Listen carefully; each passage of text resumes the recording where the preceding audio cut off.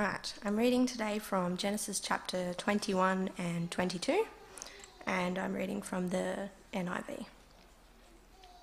Now the Lord was gracious to Sarah as he had said, and the Lord did for Sarah what he had promised.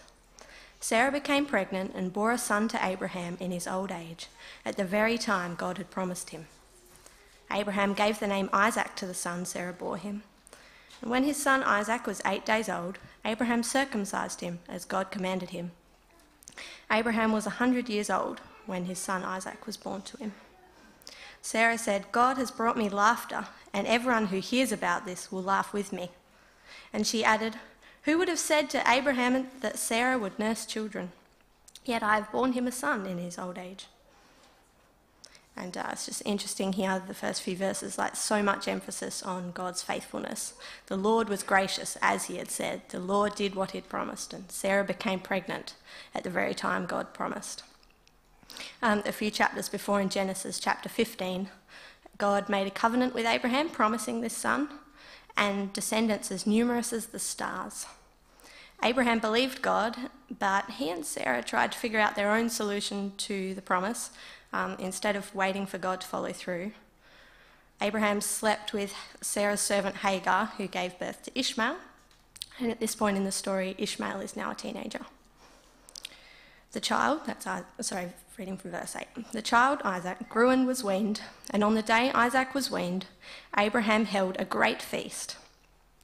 But Sarah saw that the son whom Hagar the Egyptian had borne to Abraham was mocking. And she said to Abraham, "Get rid of that slave woman and her son, for that woman's son will never share in the inheritance with my son Isaac." The matter distressed Abraham greatly because it concerned his son. But God said to him, "Do not be so distressed about the boy and your slave woman. Listen to whatever Sarah tells you, because it's through Isaac that your offspring will be reckoned. I will make the son of the slave into a nation also, because he is your offspring." Early the next morning, Abraham took some food and a skin of water and gave them to Hagar. He set them on her shoulders and then sent her off with the boy. She went on her way and wandered in the desert of Beersheba. When the water in the skin was gone, she put the boy under one of the bushes. Then she went off and sat down about a bowshot away, for she thought, "I cannot watch the boy die." And as she sat there, she began to sob. God heard the boy crying, and the angel of God called to Hagar from heaven and said to her, "What is the matter, Hagar? Do not be afraid. God has heard the boy crying as he lies there. Lift the boy up and take him by the hand, for I will make him into a great nation." Then God opened her eyes, and she saw a well of water. So she went and filled the skin with water and gave the boy a drink. God was with the boy as he grew up. He lived in the desert and became an archer. While he was living in the desert of Paran, his mother got a wife for him from Egypt. So Ishmael isn't the son God promised. He's not the main focus in God's plan. He's actually a mistake, in a sense. He's the result of Abraham and Sarah's own scheming and planning and mistrusting God, basically. But God still provides for him. Right, verse 22. At that time, Abimelech and Phicol, the commander of his forces, said to Abraham, "God is with you in everything you do. Now swear to me here before God that you will not deal falsely with me, or my children, or my descendants. Show to me and the country where you now reside as a foreigner the same kindness I have shown to you." Abraham said, "I swear it." Then Abraham complained to Abimelech about a well of water that Abimelech's servants had seized. But Abimelech said, "I don't know who's done this. You didn't tell me, and I only heard about it today." So Abraham brought sheep and cattle and gave them to Abimelech, and the two men made a treaty. Abraham set apart 7 ewe lambs from the flock, and Abimelech asked Abraham, "What is the meaning of these 7 ewe lambs you have set apart by themselves?"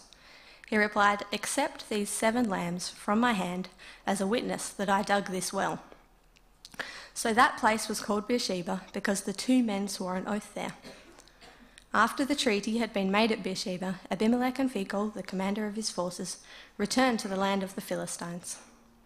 Abraham planted a tamarisk tree in Beersheba and there he called on the name of the Lord, the eternal God.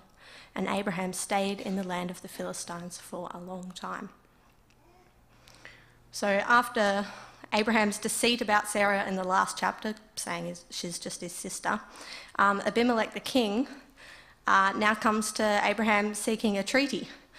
Despite Abraham's failings, God's still with him in everything he does.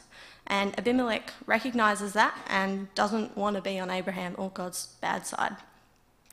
And so Abraham's deceived him in the last chapter, so Abimelech's saying, "Swear to me, you won't deceive me again." And Abimelech sort of let him off the hook in the last chapter after Abraham's mess with him. Like, this is the king. And he says, "Swear you'll be loyal to me as I've been to you. Show the same kindness." All right, Genesis chapter 22. Sometime later, God tested Abraham. He said to him, "Abraham." "Here I am," he replied. And God said, "Take your son, your only son, whom you love, Isaac, and go to the region of Moriah. Sacrifice him there as a burnt offering on a mountain I will show you." Early the next morning, Abraham got up and loaded his donkey. He took with him 2 of his servants and his son Isaac. When he had cut enough wood for the burnt offering, he set out for the place God had told him about. On the 3rd day, Abraham looked up and saw the place in the distance. He said to his servants, "Stay here with the donkey while I and the boy go over there. We will worship, and then we will come back to you." Abraham took the wood for the burnt offering and placed it on his son Isaac, and he himself carried the fire and the knife. As the 2 of them went on together, Isaac spoke up and said to his father Abraham, "Father." "Yes, my son," Abraham replied. "The fire and wood are here," Isaac said. "But where is the lamb for the burnt offering?" Abraham answered, "God himself will provide the lamb for the burnt offering, my son." And the 2 of them went on together. When they reached the place God had told him about, Abraham built an altar there and arranged the wood on it. He bound his son Isaac and laid him on the altar, on top of the wood. Then he reached out his hand and took the knife to slay his son. But the angel of the Lord called out to him from heaven, "Abraham, Abraham." "Here I am," he replied. "Do not lay a hand on the boy," he said. "Do not do anything to him. Now I know that you fear God, because you have not withheld from me your son, your only son." Abraham looked up, and there in a thicket he saw a ram caught by its horns. He went over and took the ram and sacrificed it as a burnt offering instead of his son. So Abraham called that place, "The Lord will provide." And to this day it is said, "On the mountain of the Lord it will be provided." The angel of the Lord called to Abraham from heaven a second time and said, "I swear by myself, declares the Lord, that because you have done this and have not withheld your son, your only son, I will surely bless you and make your descendants as numerous as the stars in the sky and as the sand on the seashore.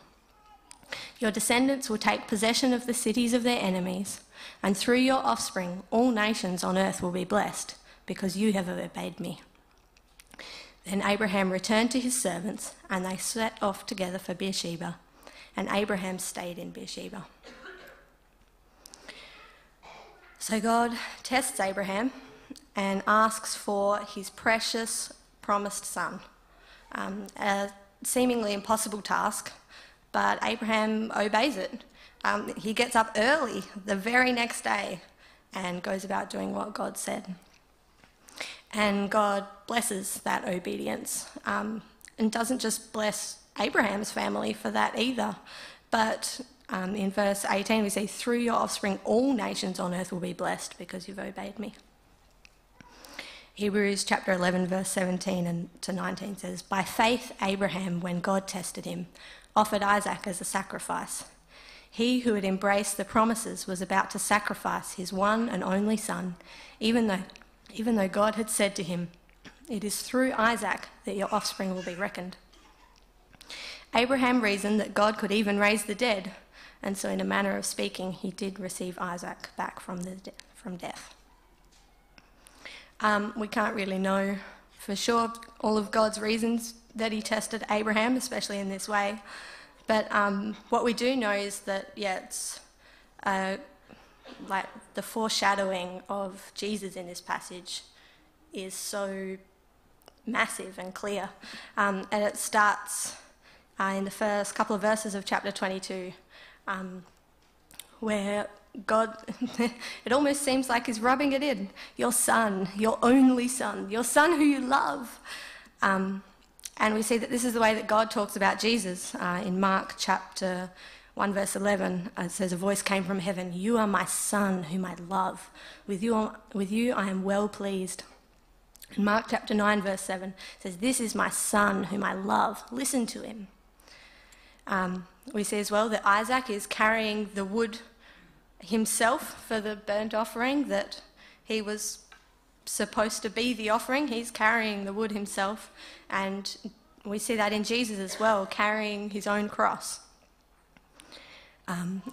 We see Isaac's submission. Doesn't say anything of a struggle or anything. I mean, we don't know exactly how old he is in this story, but Abraham's an old man and Isaac's old enough and strong enough to be carrying the wood for it, so we presume that if he really wanted to escape, he could. And Jesus is submissive as well. We read verses of him being silent before the accusers, and he gave his life up. It wasn't taken from him. And then we have God's provision. Isaac was to be sacrificed, but then God provides a ram instead to take his place.